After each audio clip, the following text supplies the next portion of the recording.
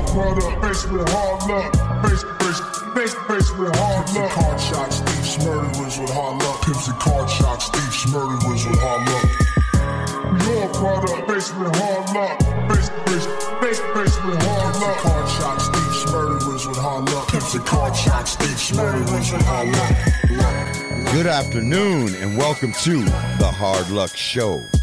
I'm your certified, qualified Westside host, Steve Lucky Luciano.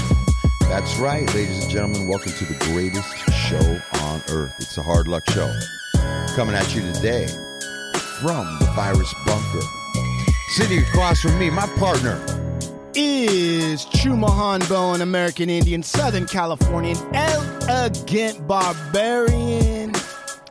Still living, still killing it, still rolling, still running, still savage, still savage, Still savage. still savage. That's it. Sunrise getting braided up as my What? pin dry. Yeah. Falls from the red sky. My lady singing that war cry. We'll break them up like mannequins. Look them in the eyes, they panicking. That's it. Draped up That's in a it. bear hide. We As hands, we Big Lucky would say. Don't believe me, check my status. This battlefield is my canvas. And it might not take my anthem, we go fast. And on sound, we got old Blue Eyes. Sean Lewis, certified audio professional, engineer for the show, and as Lucky would say, smoking like a broke stove. Yeah. Dance it off. Come on. Dance it off. Come on. Blue Eyes. All blue eyes. Look at you dance. Yeah. There you go. Do the hip thrust. Hip thrust. Yeah. Hip thrust. Do the cabbage patch. Do the There you cabbage go, patch. Dick. Oh, I see. I Yeah. see the patches under Nice. the cabbage. That's nice. Oh, yeah. All right, pull up your pants. We There see you skid go. marks now. Oh, Hey, man, you need to wash your boxers, bro. Come on, Sean. it looked like a Jackson Pollock painting. All right. Man. Now, woo, Sean, man, he gives a show. Telling you. Listen, that guy cut his teeth on rave. Let me tell you. I used to go to raves with old Blue Eyes in the old days. Get crazy. Back before they Golden called. era. Yeah, that was before it was Molly. That was back when it was ecstasy. And we used to get crazy. Crazy. Yeah. We also have Mike Angelo. Mike Angelo Photography. Hey, Mike is here taking some photos today. Big Pick Mike. Big Pick Mike. What's his theme song? What's Big Pick Mike's theme song? Man. Hey, Big Pick Mike, what's your theme song? Y'all been warned by Wu-Tang. Y'all been warned. Y'all been. Damn. Dude, that came right he out. He popped that shit He out. put that shit out. He was holding on to that the whole drive down. I know. Let's see. He's been waiting to drop that. Yeah. Yeah. Look at him smiling. That is Mike. That is. Yo. Yeah. Yo. Check woo. out my camera. Yeah. Yeah. What? I'm gonna take a photo, even if you're homo. Don't trip. I'll get low though. Yeah. Big Mike, give a shout out. What's up, y'all? What's up right here? The Hard Luck Show. Much love to y'all, man. Listen, check it out, man. We all people up in here, man. West Slopes, East Slopes, it's all love, man. Worldwide, check it out. Yeah. Man, he came extra urban. He came correct. Yeah, that was him. He's like, yo, big up, big up. Yo, what's up? Yo, we're coming to big love. I'm gonna Yo, this is Fab Five Freddy. yo, this is MTV Raps. Yeah, I'm just coming out with you. Whatever. Yeah. Hey, how do you make money, Big Mike? Like, how do they get your pictures or whatever? Joe, you can hit me on Mike Angelo Photography on Instagram. Right now, I'm building a webpage right now as we speak and just getting it done, man. I've been DJing forever, and that's what you call the vernacular. But I've been doing it, so it's like my DJing led into my photography. My woman Maria in the back, she's done her thing, and now we're working with y'all. Yeah. Damn, this guy just let it just. You know what? That was his DJ voice. Dude, man. Hey. Someone put some fresh batteries in that guy. Hey. Dude, you should see Steve. So, in the office, I got these little Kind bars that are kind of really for women. They're like Kind Junior bars. Yeah. And then DJ's photo, Big Pig Mike, he's like trying to open up. And most people in women that eat these little Kind bars, yeah. they, with their fingers, they just open a wrapper. Right. Big Mike reaches into his pocket, like right where I could see him. Right. And he pulls out this like 10-foot knife. And he's like, hold on, girl. Let me open this tiny little candy bar. Yeah. Hey, dude, hey, DJ and Mike. Yes, sir. Why don't you? How do you talk up? Tell me a song to play. To give me a song to play that you're gonna play, and then I want you to talk it up and say, like how would you sound at a party? Oh, light it up. Y'all been warned, man. Whatever we want to play Chrome Wheels by Wu-Tang, man. That's what Chrome Wheels. Those are songs that are slept on, man. Wheels by Wu-Tang. Okay. So How do you pump it up?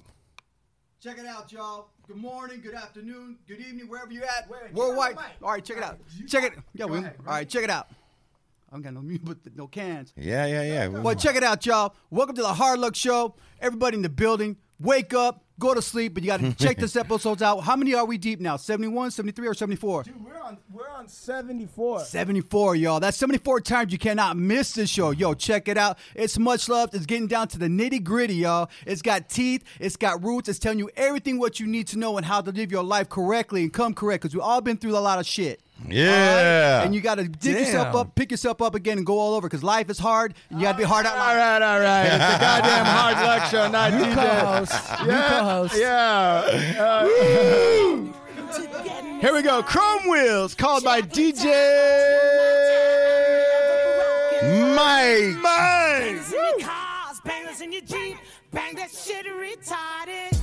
Yeah. What? Yeah, that is a good hit. Mike, you know what you're talking about, brother. A little bit. Yeah, I love Gotta it. get the floor pumped up. Yeah. Now that we've woken up Mr. and Mrs. Earbuds. Everybody, is there another theme song that you have live? Oh, you know what? I do, actually, and I'm glad you asked, because people need to stop fucking around. Cue that up. I am going to cue that. Listen. Does this sound familiar to you? Yeah, listen, you guys. My mind starts dripping, a teardrop. Who do we got coming in to the Vibe Responker? I'm shaking and they breaking. Today, we have an old, good, solid friend of mine. Gentlemen, as you guys know, I've been incarcerated a few times in my life, and back in the late 90s, I was in Lancaster prison, on the B yard, and I ran around with the dude I met from San Gabriel Valley area, and made a huge impression on me. He was finishing up a sentence. I was coming to the end of my term, and me, him, and Tiny, who's been on the show, we all linked up together, and we kind of rolled together. And this dude's an incredible artist, an incredible tattoo artist, on many different mediums, man. More than that, he's just a special, good, solid dude, man. And he has had quite a journey. We got out, stayed in contact, and through some different circumstances, my man ended up going back and spending a very long time down. He's just gotten out about a month ago, and I am beyond happy to see this man here with me today come out the other end, and just so much to talk about, you guys. I want to introduce my good dear friend, Mr. Trigger Joe. Welcome to the show, Trigger. What's up, everybody? Trigger Joe. Yeah. Look at that guy. What? Man. Yeah. Man, look at him go. What? Pumping the crowd up. Yeah. My boy right here. What up? Fresh out. Yeah. Joe. Fresh out. Hard Trigger luck. Joe, welcome to the show, my Hard man. Luck Show. Yeah. It's good to have you here, man. Nice Blessing to to be here, fellas. nice Blessing to be see here. you, Trigger Joe. Hey, do you want to make sure you stay up on that mic so we can hear you? Kind of, you're one of them So that strong, people can hear you. yeah, Yes, strong sir. silent type. Yeah. Man, this has been a long time coming, to say sir. the least, bro. Yes, sir. This is a very, very dear friend of mine. For a long time. How did you guys first meet? Exactly where did you guys first meet?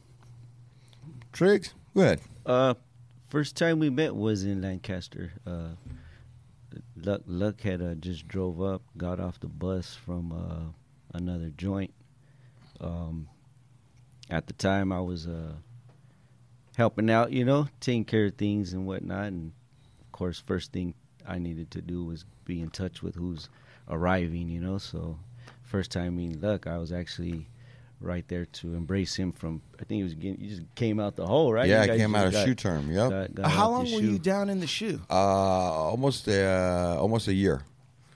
So I got an adverse transfer and ended up, landing on this 4-yard. And it was Triggs and Tiny. Hey, how do you embrace or how do you take in somebody? Like, what's the tradition? Like, what do you do? Well, first you got to give everybody the benefit of the doubt, you know, like that whoever's showing up or you're showing up is, you know, worthy of being there. Right. But business is business, you know. All things have to be checked out and cleared, and my boy was A1, you know, so. Dude, A1, steak size. A1 ready. A1. We were in a particular place that, you know, nothing really slides, you know. Right. Is really the way to put it. So these guys were up there, and we go through a little process, just make sure everybody's on the same page. And let me tell you very quickly, these guys were, you know, these guys were slanging ink. These guys were drawing. These guys were like, you know, I've always been attracted to artists, and it was really Triggs and Tiny that I was real close with and rolling with. And these guys were knocking out back pieces and, you know, homemade guns and drawing these incredible drawings. And I was just like, you know, I'd seen that through the state. I'd constantly been surrounded by it, but these guys, the level of their work was really, really quite extraordinary. And you know, man, when you're in that world, being creative and all that in prison, there's also another side to it. There's a side where all that stuff gets put away, Right. and kind of like Triggs was saying, you got to put a mask on. You got to, and that's a very difficult line to walk. Wait a Usually second. one person's either on one side or the other and can't really. Wait a second.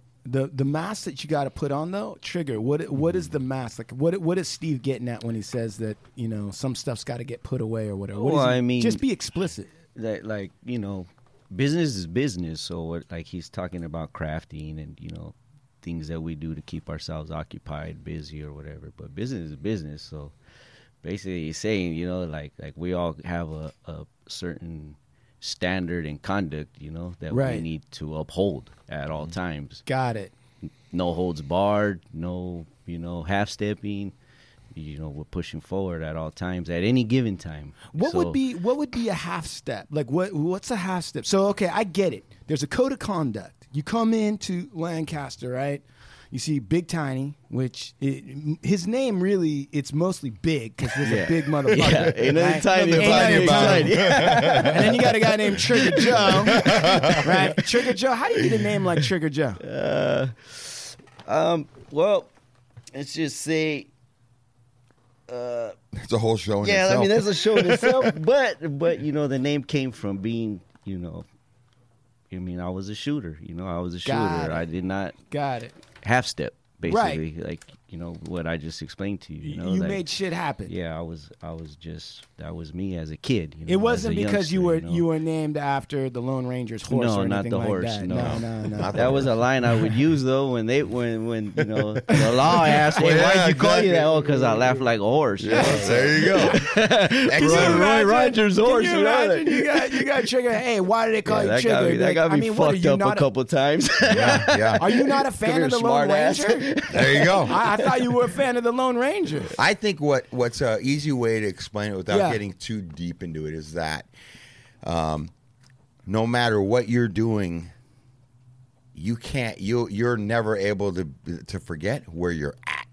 Right. You're going to be reminded where you're at, and you're going to have to remember where you're at all times. Right. How easy is it to forget where you're at though? If you're like surrounded, I by don't know. fucking- Like you'd be surprised. You know, Well, it's easy for someone that has never been through it. Got it. Or it's easy for someone who's not, you know, stable mentally, you know, which could be Yeah. from drugs, alcohol, you know. Anything. So a lot of times some of the mistakes people make is because of that. They're not in their right state of mind, you know. Right. So, Right. but, you know, mistakes happen everywhere. You know, like you said, you're going to be reminded where you at consequences in there are not, like you're gonna get a fine and stuff like that. You're gonna, there's no parking tickets. You're paying in blood. You're not gonna get a black eye or check. Like it's gonna. I can tell you right now, man. I would toe the fucking line. I'm not down, and that's really it, bro. I would fucking exactly. You need me to salute. We got to make the bed tight. What? Bounce a quarter off that motherfucker. It's like a military, man. Right. You follow the rules. Follow the rules. Stay humble. That's it. But there's a type of individual. There's a type of fucking individual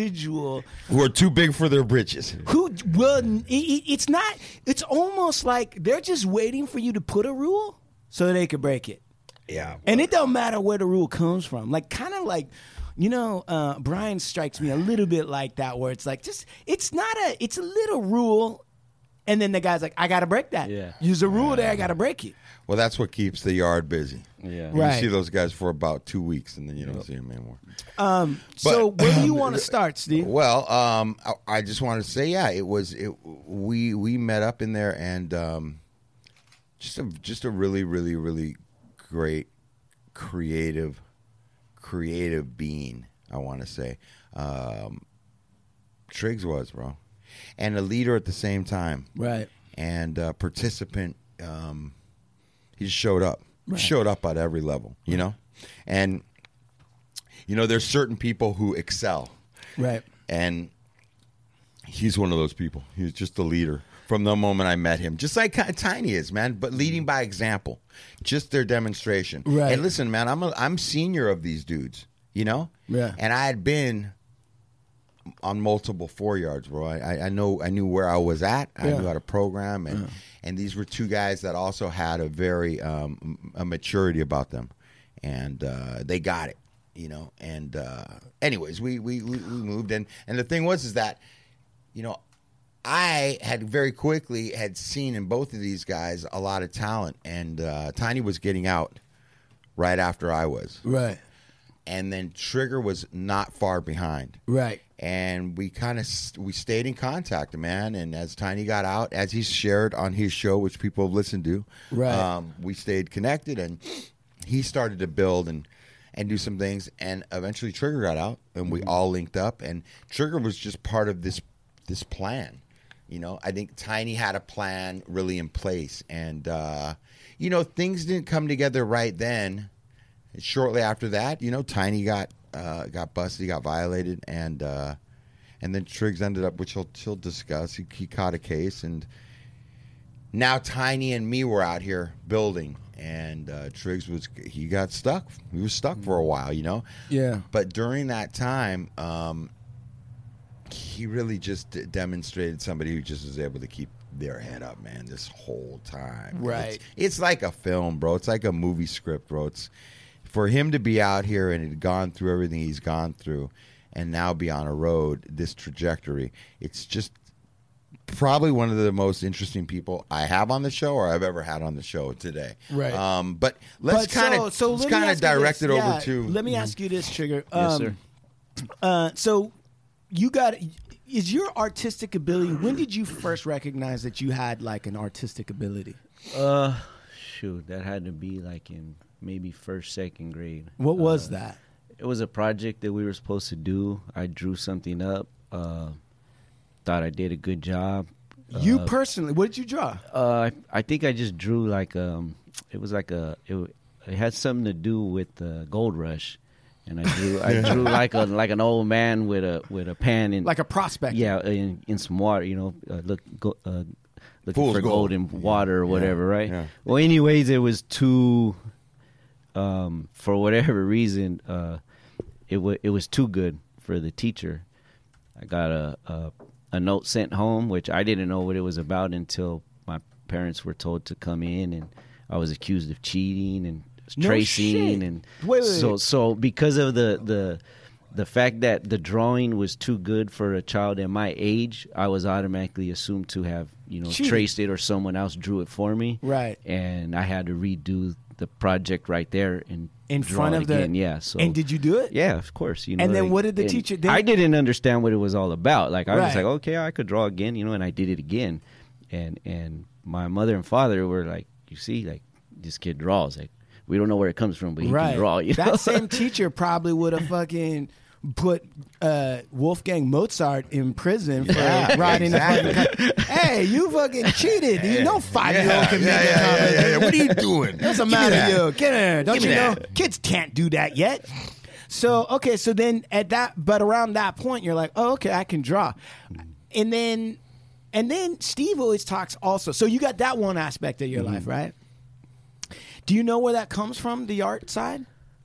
I honestly don't. I just know that even as a child, like I've always had this, how I perceive things, how I see things. Like I could really analyze something and for whatever reason, just hold that image and pretty much pull it back up when I need to. So I'm Like able, almost photographic? almost, yeah. So I can like look at something and pretty much draw it afterwards without looking at it again, you know, but not to a photogenic type drawing. But I mean, like I could look at something and pretty much keep that object in my head and later on pull it up or whatever, you know. So That must have been Kind of like you It's with just- reading. right.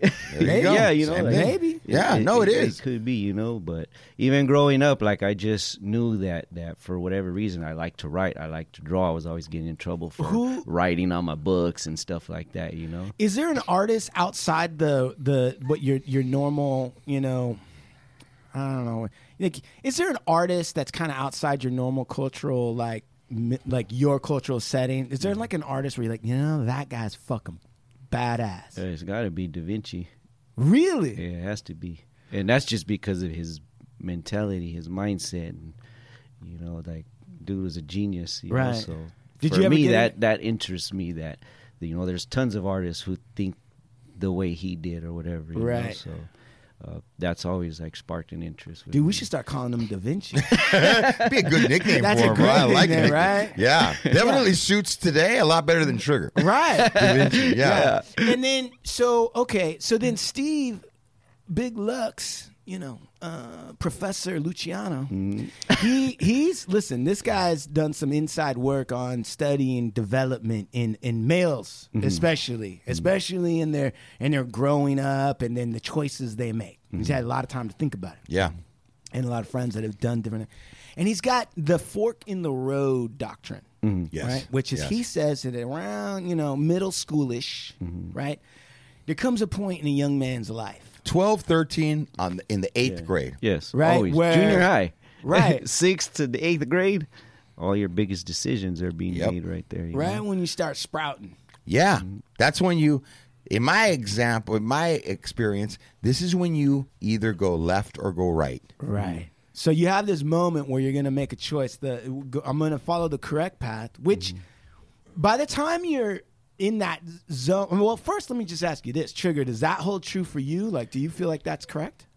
Well, the correct path for me would have been a path that most people wouldn't deem correct. What do you mean? So for me, you're saying like taking that correct path was the path that I took because that gang culture that I grew up in was correct for me. In my mind at the time growing up, what I'm seeing around me is normal. So taking the path that I took was correct for me. You were just following into what? I'm doing what was instilled in me. I'm doing what second. it seems normal to me, you know? Okay, well, all right. I see that. That's normal. But let me ask you a different question then. Is what you're saying to me that nowhere inside of you, as you were taking that normal path, there was no voice inside of you that kind of knew, like, you know what, this is bullshit, or it's fucked up. This ain't right. Nah, not at that point in time. Wow. Steve, what about you? I grew up around violence. I grew up around, drug transactions gone bad. And, so to me, like I said, that was normal. It's not. So in a pre-interview, when we had some other discussions, you had mentioned that part of it was right around that time that your father passed, correct? Yes. And how did he pass? He OD'd. He overdosed on heroin. On heroin. And how long had he been using heroin when you were growing up? He all my life at that time, which he was using heroin. I would say maybe out of high school. That was the era of 60s, 70s for him. So, he got addicted to heroin young. So when I was born, that, like I said, I was born into what he was going through. Him and my mother. So Did it ever occur to you in your childhood at that point? Like, was there any point that you were like, I wish my dad wouldn't do heroin? Oh yeah, definitely. Like the first time I had to bring him back. When I had another kid come run to my house and tell me your father's dead in my bathroom, you know what I mean? And I'm 9 years old myself, have to run over there, help his older homies bring him back. That's when I was like, maybe this isn't right. Maybe this isn't, the way to live or whatever. But at that age, you're following suit with what your parents are doing or what your surroundings are, How does it feel? How did you feel? I would say that like that initial feeling is horror and terror. Oh yeah, definitely. But as it wears off, like fear wears off, doesn't matter what it is, it wears off. It becomes almost it becomes normal. Normal now. Like that's what I'm saying. So, but even in this is going on at 9. By the time I'm 13, 14, what you're saying that correct path. I was on the correct path. I was active. I was a gang member. So I was the wrong doing my path, thing. So to me, I thought I was on the correct path. Well, let me ask you this: in that perspective, what's the wrong path then? The wrong path, at that time, would to be doing the correct thing, which what I would think is now what I'm talking. Like now I would say like the right path is what was the wrong path for me then. That's interesting. You know what I mean? Which was to be a productive citizen, going to school, all the stuff you don't want to do when you're living that type of lifestyle. Check that out, Steve. So you have put your finger on something, right? The fork in the road doctrine, and Da Vinci or Trigger Joe has added a wrinkle or a complication to that, and that is, yes, in middle school there's a fork in the road, a right path and the wrong path, but also it's dependent on what you've learned. Absolutely. Or what you've been exposed to. Which is what you learned. Yeah, what you learned, yeah. So think about this for a second. For you, right, was that fork in the road, did you know that it was the wrong path in your fork? Well, let me just say this, and I've said this before, that every decision that I've made, even in the midst of the decision, if I took the action, I only took every action that I thought was the right action. Was right, yeah. And I'm a firm, real believer in that, bro. Like, I wouldn't have taken the action, even as insane as it may sound, as crazy as it may sound to somebody else. Yeah. In my head, it was the next right action. Yeah. Okay? But is there a conscience to it? Like, okay, I didn't grow up the way... I didn't grow up with the exact same things that Triggs might have grown up with, okay? Right. There are elements to it. Right. Certainly my dad and mom weren't shooting dope. Right. Well, they drank, and my dad drank a little bit, and weren't from a gang, okay? So I started picking up that culture as I started coming into the neighborhood. Right. But my dad was always doing, like, some scam type. He was involved in some moves, man, some, like, robbery shit that he had set up, lying all the time, and then we'd go into places, bro, and he'd see some shit, dude, and he'd pull a price tag off of something and stick it on and go right up there and be like, like, that's $2 and it was 20. Yeah, and so as I did that shit, I have to say, I did not think it was wrong to do that shit. I thought that, and lying and stealing and like this stuff, I didn't think twice. I thought that was just the way life goes. So if I were to like enlarge that to what he's talking about, it would just be like, this is how you get through life. I've been modeled. This is what, whether it works or not, this is how you do it. Yeah, but you know what's interesting about what you're saying is because I'm thinking about my situation. Now, look. I'm not saying that there isn't, for me, a conscience to it. Yeah, that's what I mean. And at a certain age, yes, bro. Yes. But we're also talking about an age where it's a rebellious age. So the right thing doesn't even I'm going to say fuck you to the right thing anyways, which is just going to solidify more me doing the wrong thing. You know what? I'm listening. But your conscience matters. That has a lot to do with what you're saying because a 6-month-old baby has a conscience. Just because it can't talk doesn't mean it's not their conscience. Hey, my daughter's 9 months, You know and what I can mean? guarantee And- you are and- 100% You right. know what I mean? And it's true, So Yeah. so it boils down to where's your conscience at that moment in time. Well, listen, You know what I listen. So, yes, Steve, I understand. So, first of all, this is Steve's doctrine. Yeah. I subscribe to it, but I'm it's with it. Steve's. Okay, so when you're like, you're saying, I'm like, hey, listen, Your Honor, I didn't say this. I beg to differ. No. But okay, so this is an interesting dynamic that we got going. So, Steve, I understand what you're saying too, which is like, look, it was, and I think partially now we're getting hung up on the definition of what we mean by right or correct. Okay, Society's definition of right and wrong. so Steve's saying like, look, a lot of the let's say skullduggery that I was involved in at the time, it seemed like the right decision. Meaning, given all the options, that seemed. I wasn't doing it because I didn't think it was the right decision. Right. And then Triggs is saying like, yeah, and you know what? Kind of how things were defined at the time, that seemed like the right decision. But we're also all acknowledging like, there's a conscience aspect, which is, it somehow supersedes what you know and what you've learned, right? There's an instinct of some kind or something. And I'm going to add my piece because, I grew up on an Indian reservation. Okay, that shit was wild. And my dad was wild. And I didn't have a mom. And he was drinking all the time. And there was a point at which, right? Nobody ever came and said to me like, your dad's dead. You got to come help bring him back to life. Okay, that's but definitely my dad has passed out in public places, gotten into blackout fights. Right when I was 9, woke up with women crying with their clothes off, and my dad's passed out, and I don't know what's going on, and I'm like 8, and I know it ain't good. Yeah, I don't know exactly what happened, but I know it wasn't good. Right, all that kind of shit. Which for me was humiliating. Like on some level, I was humiliated. Like I'm like, that's my dad. And then on another level, I can recall myself saying, I'm never going to drink, right? Because I see what it's doing to him. And then on another level, I started drinking.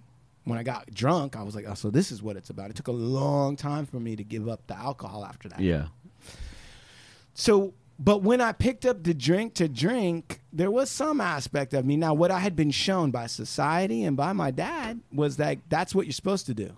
You work real hard so you can get fucked up. And I'm getting fucked up in an illegal way. Yeah. Right? Like, I'm not getting crazy. So I was raised to be an alcoholic in a lot of ways. And Conditioned. Conditioned. That's a great term. And yet, even during all those times, I know for a fact there's always been a little piece of me that was like, that's not exact. That's not. It might be what you have to do right now, but it ain't right. Yeah. Now I'm asking you, did you have that at all, or not really? Not. I don't believe so until after the fact. What does that mean? You know what I mean? So you know how sometimes someone could say something to you and you might just backhand them. Right. Yeah. And then after you're like, I should not have did that. Right. So I mean, there's not that recognition, but at that point it's too late. So and that becomes something that's a trait in you that, again, it's your condition to react that way. Right. You think it's right if this man called you a bitch and you slap the shit out of him because no one's supposed to talk to you like that. Right. But this man might not be raised the way you were. Right. He's not on your same rules and guidance, so he doesn't know better, so you might think later like, man, I shouldn't have done that. He doesn't know not to talk to me like that or whatever, you know what I mean? Like, he don't know I got an ego that big, Right. But you don't it's not until after the fact. So that's one of the things through my 15 years that I started to understand that I have that ability to stop that millisecond before slapping that individual or reacting. You know what I mean? Impulse. Before I didn't know how to control emotion with an action. Now I could have plenty of emotions, and hold them, analyze them, and then let them go. There's a pause button in between. There's some space between. I never had a pause button. I was always, forward. Full steam ahead, you know what I mean? Stay the course, right? And part of that is why I was able to make it here, But it could be a positive, it could be a negative. It's interesting. So let me ask you this then. So how old were you when your father passed? 13. I was 13 years old. And like I said, had already been going through all the domestic, violence, things he's done to my mom and stuff. It's such I mean, an I've important seen not age, even man. that. Like I've watched my father, pistol whip fools, rob stores. Hey, wait right here in the car. He hit a lick, whatever. Like I went through it all, man. Real young. I was in gang meetings at a young age. 8, 9 years old. So again, like that was normal for me. 13. Man, I was soaking up everything at 13. 13 is just such. It's been for me, and then raising my son, and then just paying attention to young men. 13, man, bro. If the cards ain't stacked exactly right, there could be some trouble at 13. So what was your what was your emotional so how did you find out that your father passed? A phone call late at night, 1 o'clock, 2 in the morning, something. I heard the phone ring. We had multiple phones in the house, so when I believe it was my grandfather answered the phone, I had picked up another phone in another room and just overheard somebody telling him, I need to come over, I have to have a talk with you, get a pot of coffee ready, and when they hung up, I already knew what it was, it's just something that I had already been anticipating. Right. You know what I mean? You had already known. I mean, by that age, I already know there's only, and the only thing that's going to happen is it's like an impending danger. Yeah, you're ending up dead, or you're going to end up where my mom is, which is in prison. So, man, I kind of already knew what was coming when. What was your grandfather's view on your dad's activities? I mean, did your grandfather feel responsible for raising your dad in such a way that he would want? No, it was. I mean, my grandfather that I know, my grandfather is not my biological grandfather. My father's father was murdered. Holy right. shit. So this violence, this circle has been going on in my family, for quite some time. Right. So as far as but what my grandfather that I know to be my grandfather, he's been with my grandmother over 50 years. Got it. He raised them to the best of his ability. He's a really, really good person, architect, engineer, helped design the Bonaventure in downtown LA. He's a really good man, Wow. War vet, all of that. But it sounds very successful and outside that world. Okay, so you have this dynamic where you have somebody like that, successful, nice family, whatever, and yet, my uncles were still, that's not enough. So what I always tell people is that, hey, you got to understand, when you have these kids who don't have their parents or whatever, and you say, well, they got their uncle taking care of them, or they live over here and that's a nice house or whatever. It doesn't matter. There's nothing like you having your own parents.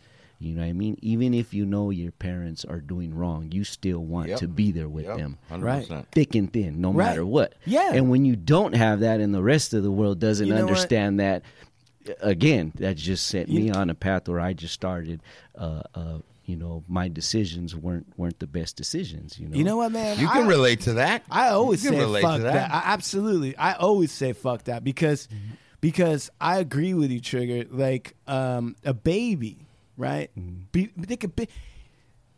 When babies come into the world, right? They have all the experiences. They can feel it's light and dark, all this stuff. They have the connection to their mother or father as well, too.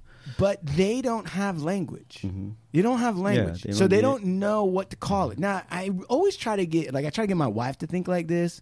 And she's always like, listen, I got to do shit. I can't be thinking. I'm like, all right. But I'm always like, dude, listen. I'm like, think about the period of time it takes before the child starts to learn language. Yeah. Like, oh, okay, this is my head. This is my foot. Right? And think about how much you so rely on language that it almost seems like a given. Like, oh, yeah, that's my head. This is my foot. But imagine going through like a period of a minimum a year. Well, you don't even know what that's even a section of a body.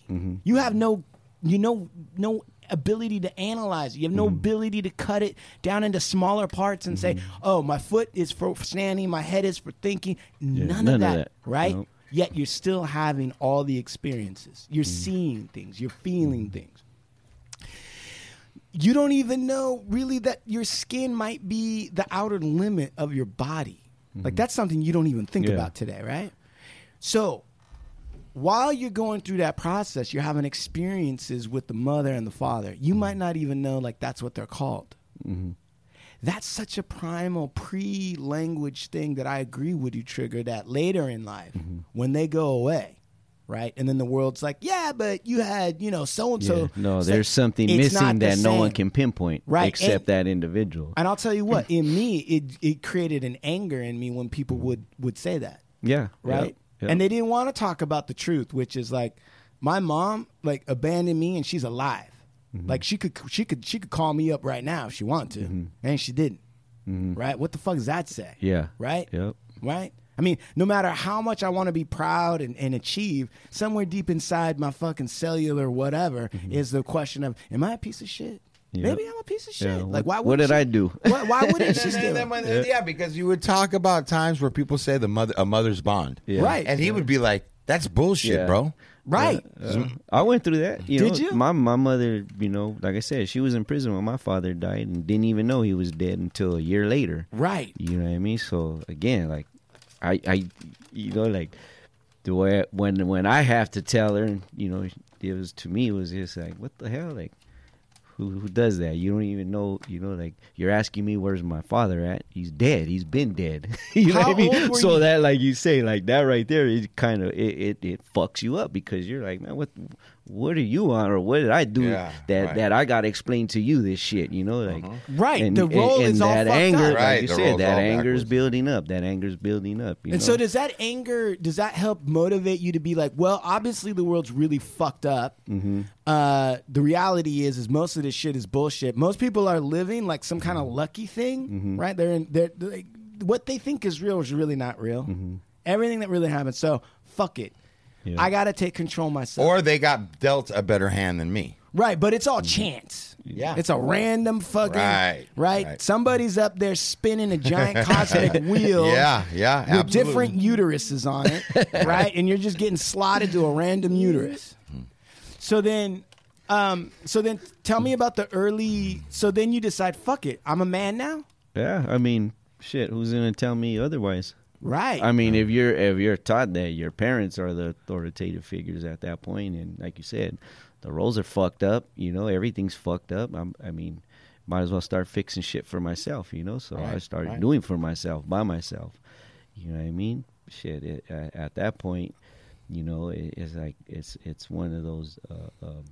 I'm in it to win it, do or die. Like, and at the point that my father left, where I picked up by myself was with, the homies from the hood and shit, and most of them older than me. So again, by the time I'm able to start doing things like when I met Luck, I've already had that schooling that from my older homies, whatever. So I was able to conduct and carry myself in a specific manner because of that. Right. You were. He'd been conditioned for that. Yeah. Dude, he was and that's what I leaned on, though, high because achiever. He, already started going through that with my Right. father, and he leaves. It's just like a child whose father might pass away in the military or something. Right. He may want to, I want to join the military too, because that's what my father was doing. And it's like Leopold Mozart. Leopold Mozart was a musician, a court musician, and a great musician. Had written a book on how to play the violin. So his son was going to go into the music business too. Turns out it becomes a genius, Wolfgang Mozart. So basically, you're the Wolfgang Mozart of the neighborhood.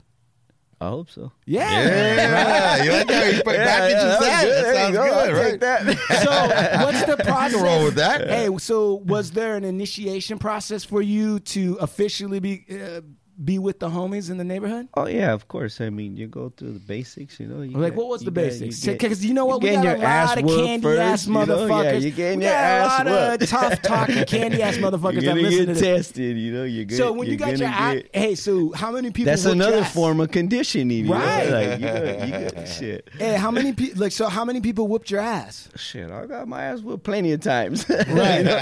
But I've handed them out too, you know, and that's Yeah. what it boils down to. You got to take them like you give them, you know, and that's when people will start to see, like, all right, well, we're going to be a little bit more accepted. It doesn't matter who you're related to, whether, you know, Right. my parents were from the hood. Like, nobody cares about that shit. Doesn't matter, you know. Yeah. Like, Yeah. you're going to be your own man now, you know. So Right. that gets. What's the secret? Let me ask you a different question, Trick. What's the secret to fucking fighting? Like, what do most people don't know the realities of fighting? What's the real secret to it?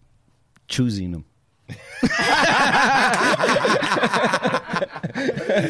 might be the best answer, bro. I've heard, bro. Yeah, yeah. Because I'm pretty much trying to choose the ones where I'm gonna win. You know? Choose your battles real carefully. Listen, the crowd loves that. Yeah, bro. That's pretty smart. That is the best answer you're gonna get. You know what? And you know what's funny about that? I read a book on arguing by a famous debate master, right? This debate master. At the first chapter, he's like, if you want to be a great debater, the first thing you do is you only choose debates that you're going to win. Or you change the question so Right. it's at least fair. Right. Like, there you go. Like, man. That's sure. diplomacy. Yeah, exactly. At a high level. Yeah. That's all that You is. know what, man? We might need to write a book, you know, The World According to Trigger. He's already got one. So he's got something going. I got to tell you, man. That was a genius advice. All right. And then the other thing is, because a lot of guys that I talk to anyway, I don't know. Well, a lot of guys I roll around with are, you know, Facebook tough guys. You know what I mean? Like talking to big ones. Social media shit. Yeah, they're always like, yeah, I want to see him come down here. Okay, well, where's your address? Oh, whatever. I don't know. And then losing a fight, there's no shame in actually I mean, it hurts, but there's no shame in losing. Like, no matter how tough you are, sometimes you're going to lose a fight, right? Absolutely. Nobody's winning them all, you know? Right. Even if it ain't a physical fight, you know? Right. Life's going to kick your ass one day or another, you know? And in saying that, bro, and I'm going to say this because this kind of pertains. It's like, ultimately, like in the hood, you always want to ask these questions about people getting jumped in the hood. A lot of my guests are all coming, you know? Yeah. And I ain't seen anybody get jumped in yet that won. Yeah. Right. The whole thing is for you to, it's about what you do with the loss. That's what people are watching. Right. Did you go down swinging? Yeah, did you ball up? Right. Did you ball like? That's what everybody's looking at your process, and in reality, man, it's like.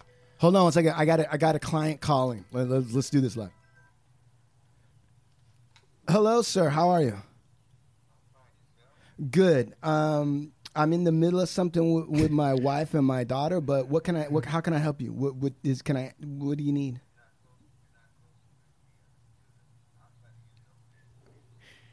Yes. Okay. You know what? I'll when I get to the computer, I will look at your email and then I'll respond to you. All right. Thank you. All right. Bye. That's real. Should have thrown in. I'm with my grandson too. They really. So what I wanted to say was that it's there's something about that, bro. And when you're talking about the fighting, you don't know. We don't know what kind of. We had an idea of what kind of champion Mike Tyson was, right? Until he suffered his first loss. Yeah. Until he had to fight. Until he actually had to fight. Exactly, bro. Exactly. Because up until then, he was just beating swinging dudes up, and just right? lay you out. Nobody fought him. And it's all about, you can't know. It's like you can't know your light unless there's darkness, right? How can you know self? You can't exponentially know. No, that's right? so true. So how do you know you're dealing with a champion? Mm-hmm. If you're just winning, that's just habit, bro. Like it's just okay. And so to fast forward that process, that's what kind of getting jumped in the neighborhood is. Like we need to find out where you're right at. now. Yeah, right. Exactly. We're gonna nip this. How in do the you butt respond, today. dude? How do you respond? And like, it's even like when you go to the joint, you get busted on a case. And Like, that's that half step that you were asking about. Right. I went to the Maybe. joint a couple times with crimies, but they didn't find out who them dudes are. Like, you know what I'm saying? Like, these pressures that come up, how are you going to respond, bro? And when people are paying attention to you, that's how you find out who they are. Is this dude going to crumble? Is this guy going to stand up? And I think that, there's that whole neighborhood thing. These things are all built for reasons, bro. There's a Right. method to the madness. Well, you know? that's not much different than when the American Indians, like, if some people, a lot of people they just killed. They were like, yeah, you ain't shit. We're gonna kill you. Right. But some white people got to join the tribe. Right. But in order to join the tribe, you got to run the gauntlet, Yeah. the test, and then everybody in the village would line up on both sides and whip the shit out of you as you went. And if you died or pussed out, fell down on the ground and balled up, So like be it. then you don't have what it takes to be a part of the tribe. Right. But if you did pull it off, If you could go, even if you crawled your broken ass down the thing and it was ugly and bloody, but you got You to made the it. end, right? You made and it. You made it, and you got what it That's takes. all that and that's matters. the same thing. It's the That's exact what same matters. thing, brother. Yep. That's what So matters. that's interesting. So I think a lot of people need to hear that because I think people, and it's not when even. you excuse me for interrupting. Go ahead. You, but when you put it that way, that just goes to show how society loves to see people suffer. Just to see what that person is capable of. And sometimes it's because we're afraid to push ourselves to that limit to see what we're capable of. You know what I mean? 100%. Because why would you, like, let's just say, regardless what, we know what the tribes went through. Yeah. And yet they still wanted the opposition to suffer before accepting them. Right. So there's still that want that, a lot of people have in them where you want to see people suffer. Whether you try and paint the picture that, well, your purpose for suffering is to see this. Right. You can't justify that. At the end of the day, you want to watch someone suffer just like the next person does, that you would say, oh, this person's evil because he likes to see people suffer. You know what I mean? Yeah. We do that to each other a lot, even on social media, bullying, all that. Those people that are doing that because they like to see people suffer. You know what I mean? That's so part of part of that is just, like that old saying, misery loves company. It You know what I mean? is. So if I'm part of a culture where I got my ass whooped and you want to kick it with me, hey, you're going to get your ass whooped too. Well, that's true. You know what I mean? But so that extends that. Okay, so number one, there's definitely an enjoyment all on its own. So misery loves company is true. But misery loves company also gives the excuse or the rationale that, like, well, they're miserable too. That's why they want to watch you. Yeah, that's why they're here. Right? And while there's an aspect of truth to that, it doesn't really own the whole thing. Like, it's like, well, we're all miserable, but we're going to watch you be miserable. We all there's one aspect, and I don't think it's as courageous as embracing the other aspect, which is even if you're having a good time, even if you're living high off the hog, even if you're Jay-Z, you still want to watch people suffer. You're not even miserable, but you want to watch people suffer. And then somebody will be like, yeah, but they're miserable inside. Yeah. But the truth is that there's a part of being a human being. And I don't know about you guys, but dude, I see it in my daughter. My wife's going to kill me. 9 months old. When I let her, and I was watching her, I wasn't letting her put it on her head, but she was playing with a plastic bag, right? And there's split seconds when I watch her pulling on the plastic bag and trying to break it. Like she's trying to break the fucking thing. You see her. And there's a little bit of an enjoyment there. Like she's like, destruction. Yeah. Right. At first she's like on one day, she's like, Bird.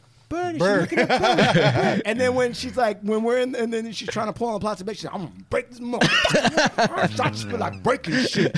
I just feel like breaking some shit.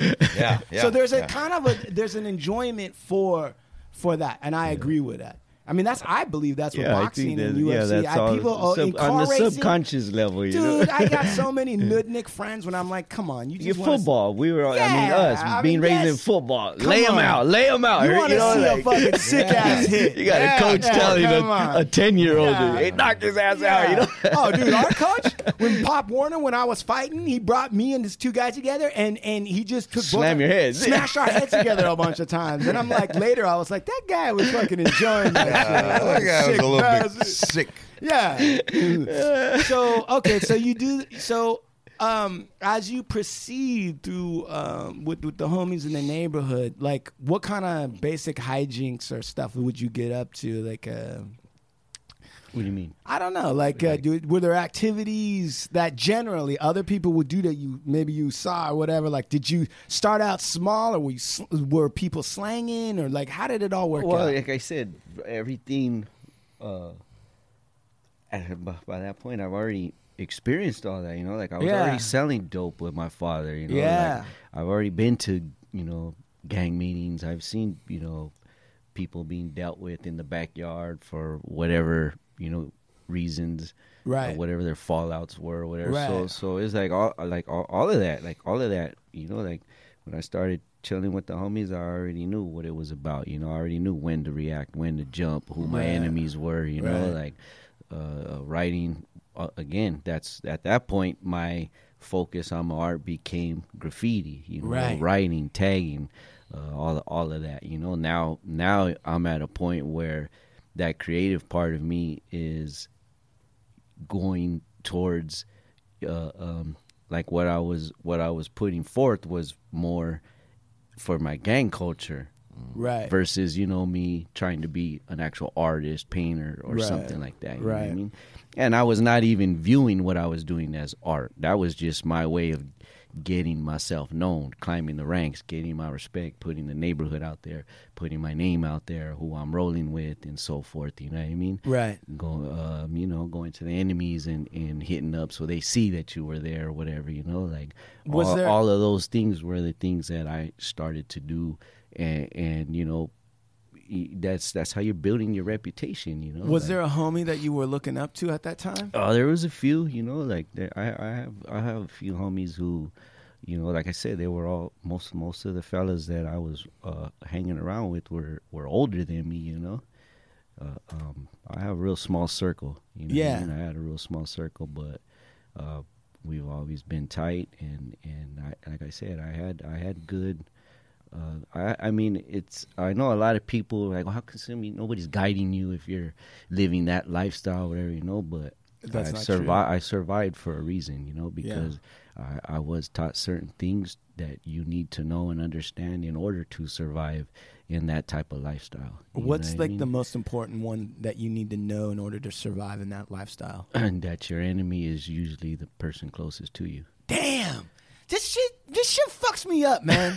This shit fucks me up. Yeah, well, let it be a lesson to you, boy. Because it's Don't ever may, join a it, gang. it may not necessarily be true, but having that mentality is gonna always This keep shit you always on your fucks P's me and up. Q's. It's same thing with The Godfather. I'm like, I sit there and I'm like, okay, I can see, all right. And then it's like, okay, we're gonna be loyal. We're gonna fucking do all this shit, and we're gonna fucking carry, push whatever we need to push, and blah blah blah blah blah. And then it's like, well, what's the most important thing? It's like, well, be careful of the people closest to you. And I'm like, what the fuck, man? Godfather said it best. Keep your enemy. Yeah, but Right. how the fuck can you? I can't sleep. Keep like your that. enemies Trigger, close. I can't sleep like keep that. your friends I close. got- Keep your enemies closer. Yeah. Yeah, fuck. You know what?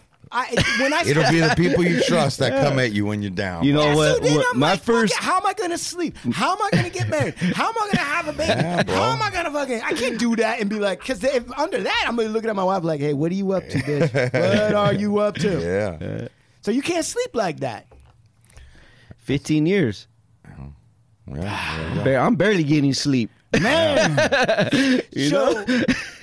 So what era would this, like, in terms of you being with the homies and being and out there in the street, like what era, what decades are we talking about? Probably like 89, 90, 91, 92. Yeah. 93. What music, what were you listening to at that I time? was bumping Compton's Most Wanted. You know what I mean? yeah. DJ Quick. Sugar Yep, Free, Too Short, High C, NWA, Too Short, yeah. NWA. Yeah. They were going through their little mishaps around that time too. You were listening to that? Oh yeah. That was the birth of gangster rap on the West Coast. yeah. That was that Ice-T. time. Yeah. Oh, Ice-T, Ron look at- Pays. Shit. here I am. 6 in It's, the morning. 6 in the morning, I'm sitting here trying to get my coffee, and I look over my. Who do I see driving up? Was just rolling up there? What kind of car were you rolling in, Chick?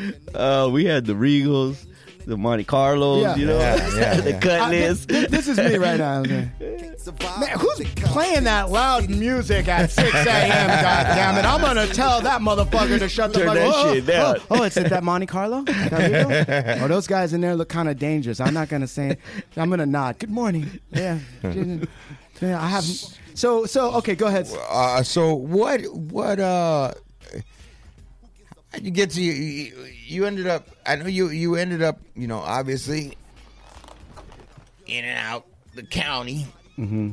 And how old were you when you first went to and was incarcerated? Your first prison case you went. When did you first go My in? first prison term was in 95, 96. I was fighting a case. What did they claim you did? I had a robbery. I had evading arrest. I had some assaults on the officers. Just a little something. Like yeah, that. I can't remember. I don't know. Hey man, I was looking at like 56 years. First time as an adult, like my adult record. I don't know. What's something? Let me see. But they had. I was a high pursuit chase, so man, I had so many charges. Overachiever, bro. Overachiever. I don't know. I mean, listen. How can I? Who can count the waves? High speed chase. Yeah. So what happened Take there? us on that. That was a now they would be deemed a carjack. Back then they didn't have the carjack law, so it was just deemed a robbery. That's what I ended up copying. Yeah, that's a popular Southern California crime, bro. Yeah, that's what carjacking was L.A. Yeah, dude, they would warn Japanese people. They'd be like, "Hey, Japanese people, when you come to L.A., don't bring a nice car. Don't come down with your Honda Prelude all souped up because somebody might snatch that shit up. You might get dragged up out your car, right through the window, bro. It happens. Yeah. So wait a second. That's kind of like an old timey crime because it doesn't sound like people do carjack. Like you don't read about it as anymore. much now. I mean, especially since now Corona. it's a life sentence now. Coronavirus. Yep, that's basically you either get the kidnapping or that, and both of them carry life sentences now. Yeah, but so generally speaking, how does a real car? Because you watch movies and there's like some dude with a do-rag like break yourself, sucker. Because it used to be like a GTA or an auto theft. Yeah, that's what it was, and then it turned into when you grab the person, that can be considered a kidnapping because you moved them. You moved them like an inch, right? Or if you pull them away from the car and throw them a few feet. That you seems like the opposite of a kidnapping because you're setting them free. kind of like letting you go. Yeah, but there you go. Then they made the carjacking law, and that's a life sentence. So I think when it was going down, you could do it. Yeah. So let me ask you a question. So generally speaking, right? How does it really go down when you do how do you know the car you're gonna jack and all this other shit? Well, I mean, shit, if there was a specific car we were going through, you're going to just find it. You're going to search for it. But there was random things that, when we were young, we were doing. Dayton's were a big thing back then. Rams. Shit, that was 1,500, 2,000 right there, with the tires and shit. So you got caught slipping at the red light, and I just happened to pull them next to you. I'm going to jump out, Right. Yeah. Run up on you and ask you money. politely, or I'm going to take that shit from you, And Right. That was the thing to do back then, Did it ever get to a point where, the person you jacked was kind of aware of what was happening, and, they didn't make you go through all the stuff? You're like, look. The rigmarole? Right, you're like... Excuse me. This is a carjacking, and we can do this the easy way or the hard way. If you want to, just step outside your car, and I'll leave, and we'll just leave it at that. Did it get to that point? Well, there's one in particular that I caught the high pursuit chase on. That one was pretty much just that easy, Really? But I think in hindsight it was because I followed the person. He pulled up. jumped out the car. I pulled up behind him, jumped out the car. At that point, he should have knew what was going on. He's at home. I'm pulling up in his driveway, walking up to him. You know, he puts the key in the house and hesitated, you know, and when he opened the door and see me pull out the burner on him, you know, I told him, look, you can go in there and I'm going to still take the keys, or you could just hand them to me. And he handed them to me. Right. And I left. Right. You know, so it was just, I think. Tell the truth. Was it Donald Trump? I wish. Did you carjack Donald Trump? So wait a second. He was so if let's say he's already parked. I mean, and you're like, how? Like, do you run to the car with the keys? I just walked up nonchalantly. Tell you, that's what I'm saying. Like, this person just made it real easy, you know. Yeah. And, you know. Did you figure? So did he call the police? No, I was out fucking around in that car for like 3 days. Crazy. That was He was taking it to get washed and shit. Yeah, he was going to the partying, drive-thru. gang banging, Hey, all you that want shit. a double? You know. It just ended up, you know, a random. So how did the police get it? I ended up pulling up to a stop sign where a cop was pulling up on the side of me. Okay. And I kind of was like waiting for him to go, and he was like, "Nah, you go." You know, behind you. Yeah. Once he got behind me, I told the passenger, like, "Hey, you better put your seatbelt on," you know, 'cause Here we go. this is it, you know, game time. But, so wait a second. But if he pulled up behind you, he's going to run the plates. Yeah. Right. So by that point, did it's that gonna get- come up stolen. So Yeah. the guy did report it stolen. Yeah. But he hadn't ran him yet. This is the thing. So what happened? When he hit the light on me and I pulled over, the area where I was, the let's say the curb area, like where you would pull over, there was no curb. So where you pull over was dirt. Okay. So I pulled over, I put the emergency brake up, I leave the car on, put it in neutral, right? And I'm just letting it idle while he's walking up. You're the reason why the cops would be like, turn the car off. yeah, they created that because of motherfucker drinks. Yeah. So he gets behind the car walking up, and I see him like he's noticing the car's on. So when he starts to unbuckle his gun, I hit the gas on him. Yeah. All the dirt and rocks kick up, right? So I create this big ass cloud. Yeah, that's it. That's how it sounded. And that was it. I was off to the races. So he hadn't even run the plates, but you made a decision. You were like, I'm not going to sit here and talk to this guy for 5 minutes, let him pull out the He gun. could buy an extra 5 seconds with him walking That's up. it. Yeah. Excuse me, sir. Do you know why I pulled you over? yeah, I do. So I almost got away. I take off, right? Yeah. I hit maybe like 3 blocks. I hang a right turn. When I hang a right turn, there's 2 lanes in front of me with like 4 cars in each lane. In about what Right. area of L.A. is this? I'm in like Laverne. Okay. You know, All right. San Gabriel Valley out Yeah. that area. So when I made this right turn, I damn near made a right turn into the back of a car. So I had to swerve around that car and go in between, you know, 4 cars on each side of the lane, and I'm banging every car down the middle. Wow. These cars are waiting because there's the railroad what you call it came down, right? Mm-hmm. Oh, no. So at the time, remember they just built the Metrolink, right? So I bust through the damn. Yeah. I bust through it. I ain't The stopping. little arm Yeah, thing I'm that not comes stopping. down? So when I hit the It's like gas a- and I bust through it, I happen to look to my right, and I'm talking about like within 2 seconds, that damn Metrolink missed us to where the Prelude's like it fishtailed because of the air, you know, of the speed of the metro passing us.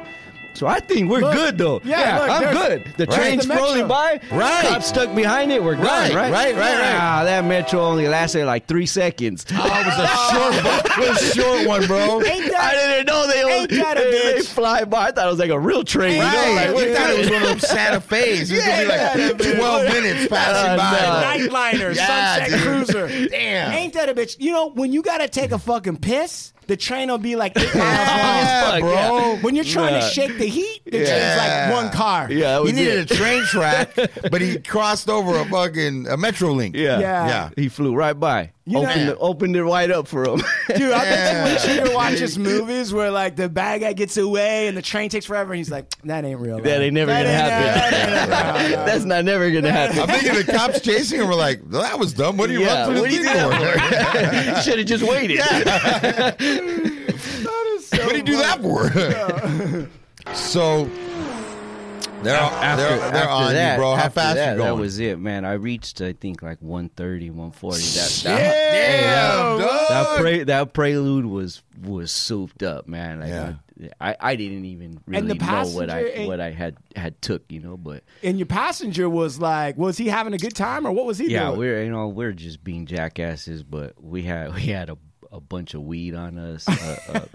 You know, we're over there bumping fucking, you know, Dr. Dre and shit. Oh, we had the sunroof open, helicopter above us.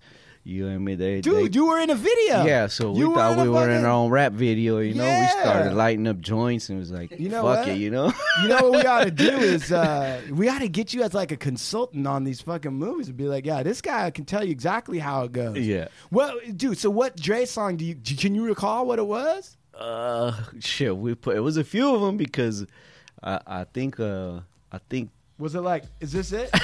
No, that's not pumped up enough. No, that was when we crashed. That's a whole nother story. We flipped the car and I woke up and that was the only song bumping at 4 a.m. Yeah. Hey, real man. talk. That's real talk. I love it. All right, so okay, so you fucking go to the train. It's like a short ass train. Now, do you look behind you? How many cop cars do you see behind? At that point, it was just the first one. But by the time I hit the next signal, there was one on each side. Oh, so and do they know how to drive? They're waiting. Yeah, well, they do. But this is.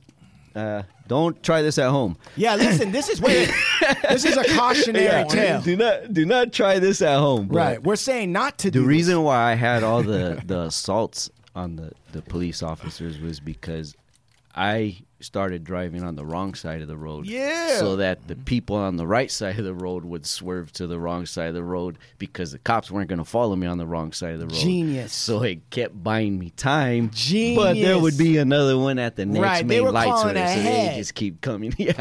I broke through a few roadblocks, you know. Did you? Is it like in the movies where there's like a couple of cops standing with their guns and they see you ain't breaking and they run? Yeah, they will break. But the thing was, I was going so damn fast, they were not being...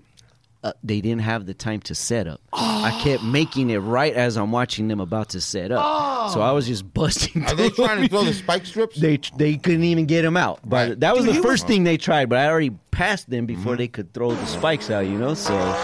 I mean, at the end, I just went until I crashed. You know what I mean? Dude, so think about that. I mean, really think about what that looks like. I mean... At 130. Triggs on 130 was a Prelude? A Honda Prelude. A Honda Prelude. Right? That shit was souped up Prelude. Turbo. Yeah, that fool had like 150 G's in the it's like a 911, bro. The engine. Right, and he's sitting there, and he's driving so fast that they're trying to call ahead to the 50 to be like, okay, go ahead of him and close. Converge. And so he's just squeaking by like Indiana Jones when the fucking gate comes down. He's like, and he's watching, and they can't even get the fucking strip out yet. Yeah. Right. Listen, really kids, getting them mad. Hey, all you kids on the fucking couch, this is the wrong thing to fucking do. Don't even try to do it. Trigger here's Don't a even professional. think about it. Disclaimer. Hey, listen, I can tell by them right now. They've had it too easy. They don't even know how to. My son now is going to use that against me. No. You did it, Dad. No. Papa made He's got a Lexus, too. Hey, Papa made the mistake, so you don't have to. Right? Listen, you ain't no fucking... Until you... Dad, take me on a high-speed chase. No. You guys are too soft to handle this kind of shit, so just stay out of it. All right, so then... All right, so it's going. So then what happens? Man, I went through a few cities. I went through... like I said, Laverne. I went through San Dimas, Covina. And then I went through like Baldwin Park.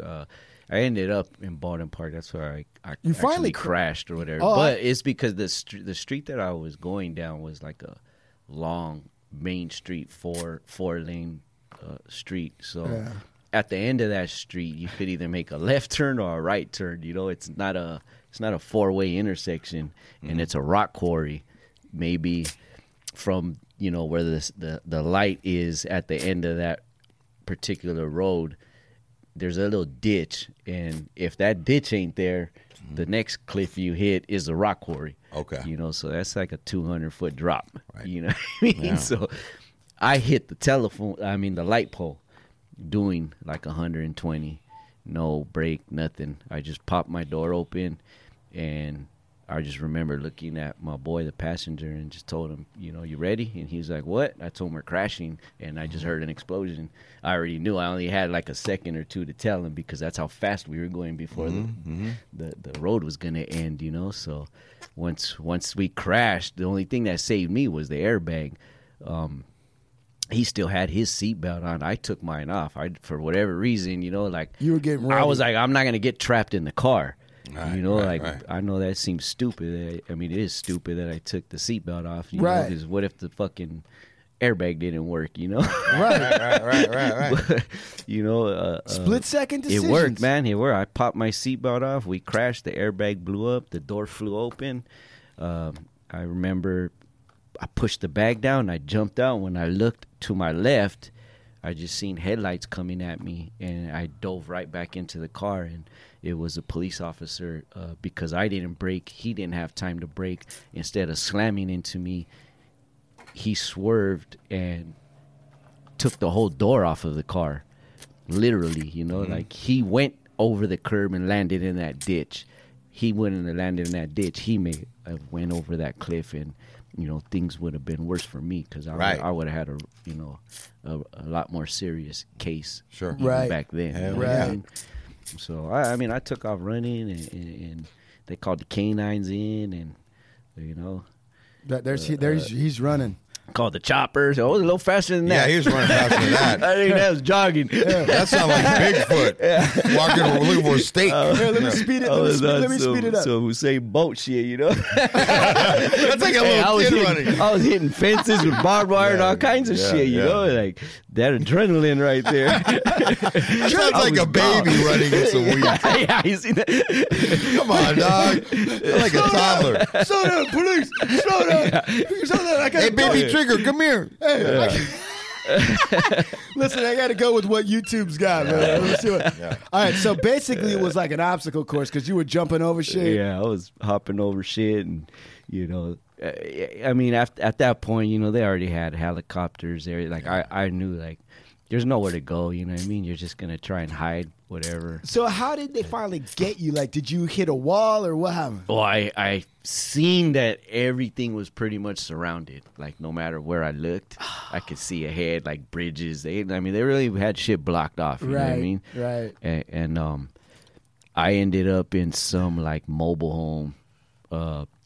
Went and hid under a truck, or I think it was a truck. And you know, when you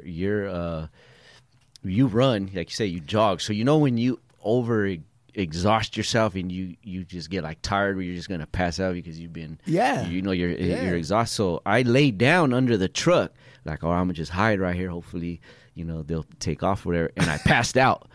So I didn't realize that. Just like I immediately just passed out. So for whatever reason, when I woke up, I kind of looked to my left, and the truck that I'm under was lowered. You know, back then, you remember everybody would like lower their trucks and shit, little mini trucks or whatever. So I could like barely fit under there. Yeah. So I was barely able to like twist my head and look to my left, and I just seen these big ass jaws coming at me, and I because I'm on my stomach, all I do is lift my arm up. Right. You know what I mean? Man, that sucker snatched my arm, and he just drug me like a rag doll. Canine. Oh man. That's how they ended up tracking me down with the canine. You know. It like dog bites hurt. Oh hell yeah, they hurt. Those fuckers Hey, are all strong. that shit, hit him in the nose, and Yeah, you go ahead and hit him in the nose and piss his ass off. He's gonna bite your ass hard. Right. That shit don't work. You know what's like about 2 inches from the nose? A bunch of fucking teeth. Yeah. That's it. God damn. Yeah, it was crazy, man. But that'll just take the fight right. Yeah. You know what? Mike Tyson said everybody's got a plan until they get hit in the face. Yeah. Right? But like that's like triple true when you got a plan until you get bit by the dog. Yeah. That Only just take the plan fight, after right? that is just hold him back, you know? So the police must have really been happy and thanked you and grateful for giving them some exercise, right? Yeah, nah. You don't make them run. Yeah, That's they the last thing hate you want to that. do is make them run. Yeah. Especially if they got to jump fences with barbed wire and get their hands and shit all sliced up, you know? Right. Like, they didn't take too lightly to that. I'm always, you know what's But I funny did get is- compliments on my driving. Yeah, your driving bullshit skills. you not. All of them That's were like, because- "Who the fuck taught you how to drive?"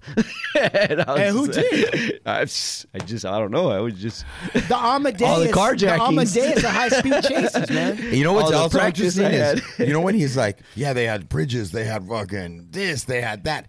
In my head, I'm in situations that have been like that.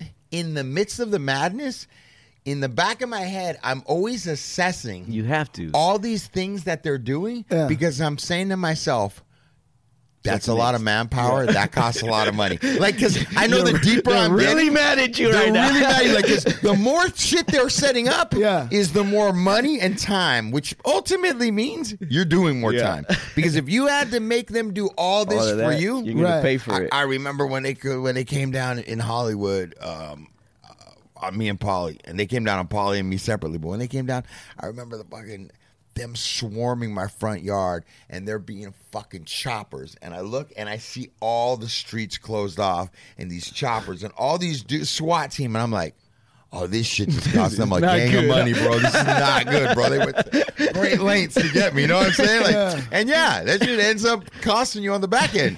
Yeah, they but letting you know that what? slide. That's They fucked ain't up. letting that slide, bro. That's fucked up though, because that might be like at the like administrative level, like the desk jockey level, but you know, each one of the individual guys, they've been waiting to do something fucking course. crazy. Yeah. The whole point is like SWAT is like we after wanna they run- whoop your ass, they compliment you like, "Hey man, that was cool. Hey, you did this," and they're always cracking jokes like They're this all shit's pumped funny, up, you know? dude, Yeah, taking like- their gear on and off. And like, they wanted to see how this shit worked.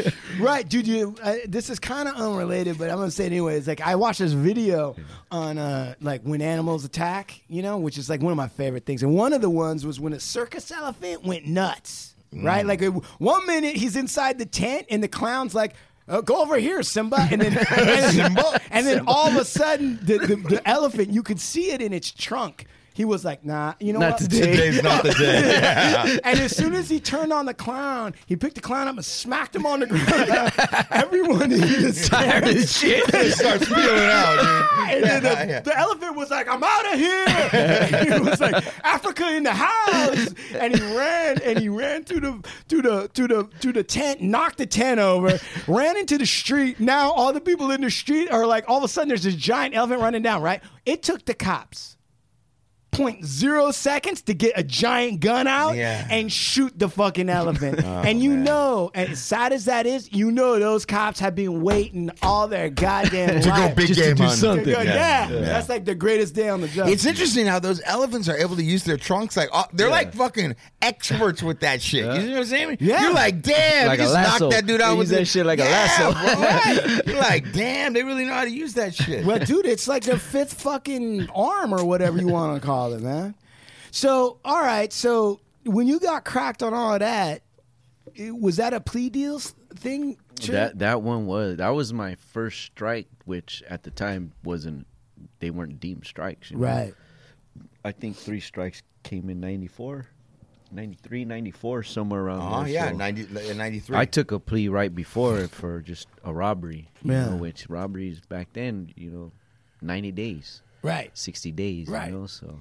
They weren't looking to try to create a workforce. Yeah, and that was I just got, by chance, I got offered a good, in my eyes, was a good deal at the time where I was, all right, I'll take the county lid, go do a year, which at the time you're only doing 30 days, 45 days, so perfect deal for me. You know what I mean? So Yeah. next Cool. time I come back, though, that strike is hanging over me. So there goes your halftime, and doubled up. Everything's double, and now you're getting into to longer sentences and stuff like that, so that ended up biting me in the ass later on, And then, So that was your. So you're saying that led to your first stint in actual prison. It was a factor in me always facing larger numbers of sentences, right? So my first term was, my first prison term was after possession. Right. You know, this is at the time I'm willing, dealing, hustling, doing my thing, you know, serving, whatever. I picked up a sales charge. And again, because of the strike, 16 months, 2 years, whatever, is now, 4 years, 6 years, 8 years. And are you still drawing during all this time? I am. Like I said, at the time, I'm gangbanging in my 20s, teens, so I'm using my artistic skills as, promoting the neighborhood, graffiti, all of that. Right. So not in the manner in which I'm using it now. You know right, what I mean? But you're still... But I'm still... Like, yeah, I used to draw. I used to do murals and stuff like that. You know what I mean? Tatting. I started tatting around 16, 15. I started tatting. So in that sense, like, that was the forms of art that I was doing. Versus the stuff that I do now, What's the difference between drawing on paper and drawing on skin? Drawing on skin is forever. Yeah, but as long as that skin is there, as long as that individual is no there. mistakes But allowed. yeah, there's no erasing. There's right. no erasing, so that's the difference. Drawing on skin is like drawing with pen. If you can master drawing with pen, freehanding, you should be all right drawing.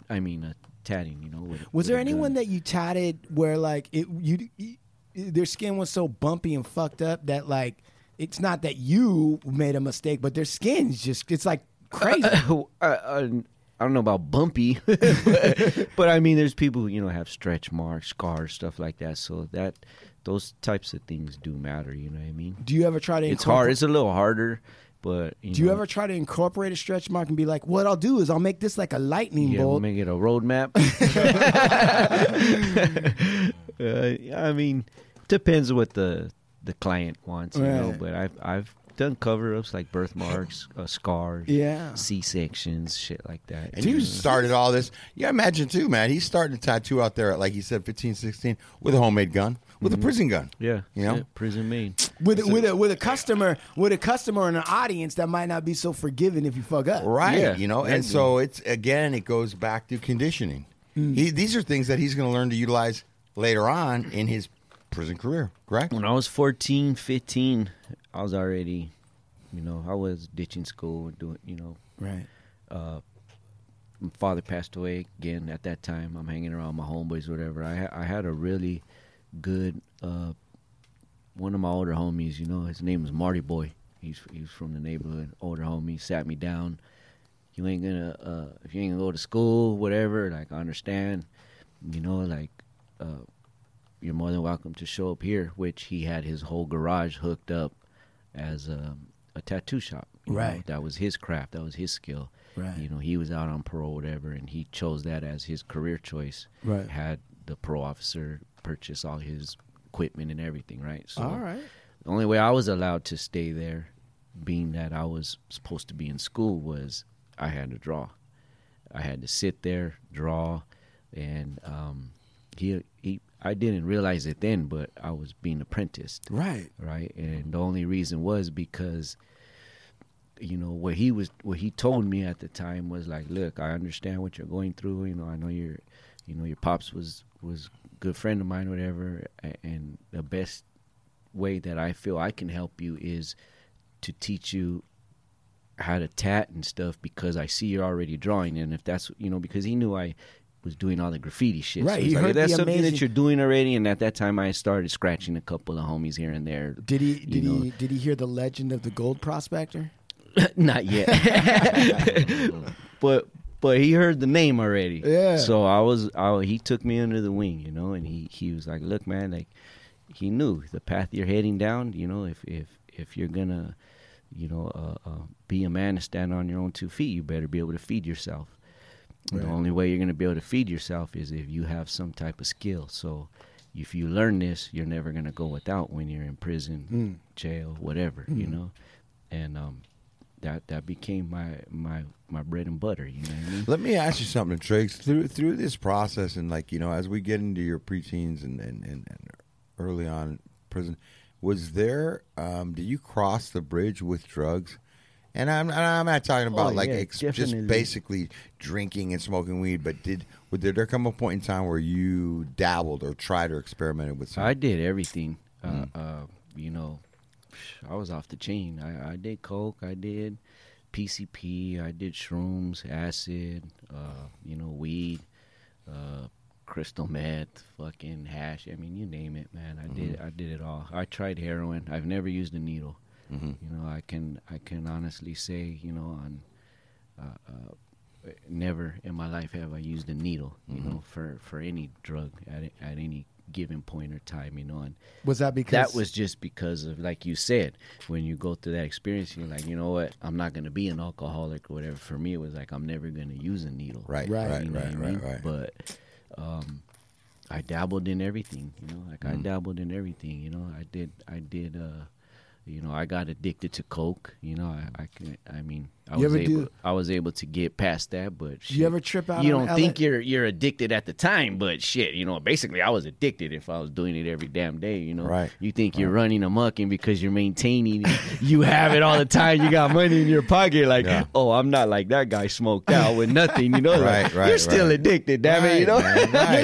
You're not crawling out of an alley. You're able to justify it. You're not crawling out of an alley with a broken foot, asking people to call 911. Right. I was just on a good one, running around, you know, pointing guns at everybody. What about women, dude? So let me ask you this, because we got a lot of guys that are, you know, they ain't so tight with the ladies, you know. They want to live through vicariously. How old were you when you got to first know a woman? 13. 13. I'd say 13. I would think for an artist and also a guy that was involved in some of the things you were involved in, that women were never a challenge for you. Like, you were always kind of able to pull chicks or whatever. Well, I've never been without one, so I guess you're right. I mean, but that sounds like a humble. I mean, that was a modest, like, well, you know, I don't know what it's like to walk through the desert. You know. I mean, I've had plenty. Right. I've had plenty. Right. You know, like I had fun, you know, I've had my share, but did you ever fall in love? I've never looked at it like you ever that. fall in love and had your heart broken, Trigger? Oh, sure, of course. Who was the one? I mean, don't say the name, you don't have to, but like, what was the circumstance where you're like, man, that fucking hurt? Never again. I am never falling in love fucking again. Shit, every time. See, he is an artist. Every fucking time. See, that's an artist right there. That's an artist. You Yeah. know? Hey, turn down the. I gotta take it. Yeah. Let me turn that off. Yeah. So, every time, and then, have you ever tattooed any woman's name on your body?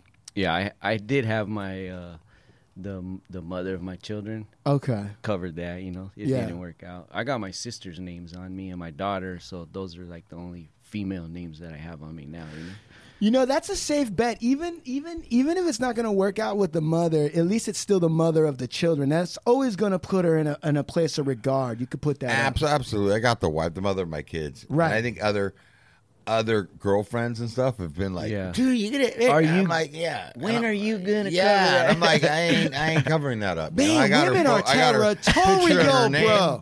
And then, but you wanna know something, bro? I was like, you know, I maybe should have gone with names, because I went with like huge portraits of the girlfriend, and I'm one of those guys like, note to self, keep it simple. Keep it simple. Because let me tell you something, man. Like, as soon as you put it on, that's like a message to the universe. Destroy this relationship. Make this not work. So as soon as you put somebody's name on you, it's not going to work out. But you tattoo the portrait. You show the woman, and she starts crying. You go, "Why are you crying? I thought you'd be happy." And she goes, "That means we're going to break up soon." Oh man, I got names on me. Bad luck, and I don't believe in like the void and all that shit. You know, like, the bullet hole. Yeah, dude. Like, it's there. It's part of me. Live with it or not. But the kids' names, man, you're gonna keep. I got my daughter and I my have son's my son name and my on. daughter. Right. Or I always claim the other name as like a daughter, like a stepdaughter. Or something. So Yeah, I did that until I got in trouble though, because my woman was like, she's like, "Who's that?" And I'm like, "That's my daughter." Your daughter's name is Shaliqua? Anyway, that was not good, bro. Come on, Listen, now. I throw 1 million of them out there. See what some sticks. Some of them ain't gonna be good. Yeah, What do you want me to tell you? yeah. You know what? That's the way the cookie crumbles sometimes. So T, take us. Like, I know that We got some about things didn't. 7 minutes to the midpoint because we got to take a break. We got to flush out the channels. Yeah, I want Triggs to kind of put us up on, how he ended up getting stretched out, and what removed Trigger for a long time away from all of us. But we're gonna get to that. We could do it right now. Actually, we could set it all up. Say, so you want to ask? Okay, so basically, Trigger. I'd like to make the audience wait Right. till part 2. This part is where we talk about tickling their ass with a feather. Yeah, you're gonna have to wait, Wait, man. so We're wait, not gonna how go there. much You're gonna ti- have to listen to part 2 to find out How much what time? happened. Well, let's tantalize these fuck faces. How long was he down for? Jesus, 15. 15 years. And this isn't even related to the high speed chase and all that other stuff, No, right? this is all No, this is a whole different years case. down the line. Right. And was it an easy plea process or was it a complicated trial situation? No, I went to trial 3 times. That's all right. That's enough. That's enough seasoning. Is there anything else we want to draw out here? No, let's 3 trials. I hadn't even heard of that. Hold on tight. Make OJ only got 1. make sure you tune back in Yeah. because we're going to take you on a journey. Yeah. And you know what? Through This our is friend. honestly, this is for the safety of the listener because this story that we've told up to this point has promulgated your corpuscles so much that if we don't relieve the pressure now, you might have a stroke. Yeah, it's right? a little bit too much. This to is for handle your all at once. safety. This is a safety measure. And real quick, Steve, anything you want the listeners to know? They want to go to Supermax to find out what's going on, or what's the deal? Yeah, man, we got some. What I will say is unauthorized ink, Una Inc. UI at unauthorized ink. We're going to give up Joe's Instagram on the next handle. Okay. All right. So because we want to tell his story, but you can find Joe over at Una Inc. We'll talk more about that. I want to give a shout out to 310 Raised. Oh, They sent some gear over. You guys are sure looking out did. for us. Yeah. Yep, we got some gear. All of us, Sean, Chumahan, me. Thank you guys over at 310 Raised. Yeah. Imagine how many sales they're going to have when we handsome men put on their wares. Absolutely. I also want to give you know what? Let me just do this correctly, and let me say this. Let me say it's at 310 Raised Gear. Okay? Right. That's their Instagram. Check them out. Shout out to you guys. Thank you for the product you sent. Shout out to Enzo's Pizzeria in Westwood. If you want real pizza. If you want real pizza, at Supermax Hardware. Right. Supermax Hardware. It's coming at you. The Hard Luck Show. Well, what's your favorite law firm? Oh, well, I put that in your hands. I let you do that part, bro. Yeah. If you need any legal help, who do we see? Legal help. If you want to fucking win. Yeah, that's really it. If you want to win. I want to Fucking win. fuck and win at the same time. That's That's what I'm talking about. OvandoBowen.com. I'm the Bowen. My wife's the Ovando. We are the team. Expungements. You want shit off your jacket. You want to fucking come clean. You want to be able to put down on your job application, were you ever convicted of a felony? No, motherfucker, I wasn't. Come see me. You can get anything, bro. In this show, you heard me take a call from a client to make sure it wasn't an emergency. I am not one of them fat-ass attorneys that you can never get a hold of. This guy's a professor at law, you guys. Listen, professor at law. Let me tell you something. I love being a lawyer because I love art. If you listen to this show, you know I love arguing. Yeah. Right? Now put that to work for you. Absolutely. All right. So Wait, we're wait. gonna say so long. Oh, Hey, Blue Eyes. Oh, Blue Eyes. Are oh, you Blue saying- Eyes. are Oh, you- one second. What do you? At Vibes Papers and at Cookies. Right. Okay, guys. Right. You know what? And I want to say that. Blue Eyes might have something to say. Yes. Oh, Blue Eyes. What do you got? Anything to say Got right any now? plugs, buddy? You can hit me up if you need some audio editing, whatever. I'm ready. I need some money. Oh, Blue Eyes just woke up. Huh? Yeah. Wake up, bro. That was so great, dude. He was like this. He was like, Contact me. I need money. Let me stretch right Hey, here. it was like, dude, you should hear his phone message, dude. Chuck, you do us a favor? Can you edit that last part out? No, leave it in. It was so great. He was like this. I was like, oh, Blue. It took me like 10 minutes to say it. And he's like, yeah. I need to get fucking paid too. Call me up. I need money. I need money. I should call and let you hear his voicemail because his voicemail sounds like he just woke up. Sounds like he just finished his last chicken pot pie. Yeah. He needs money. All right, listen. All right, listen. As we say about this time is Right. adios, amigos. Ciao. Ciao.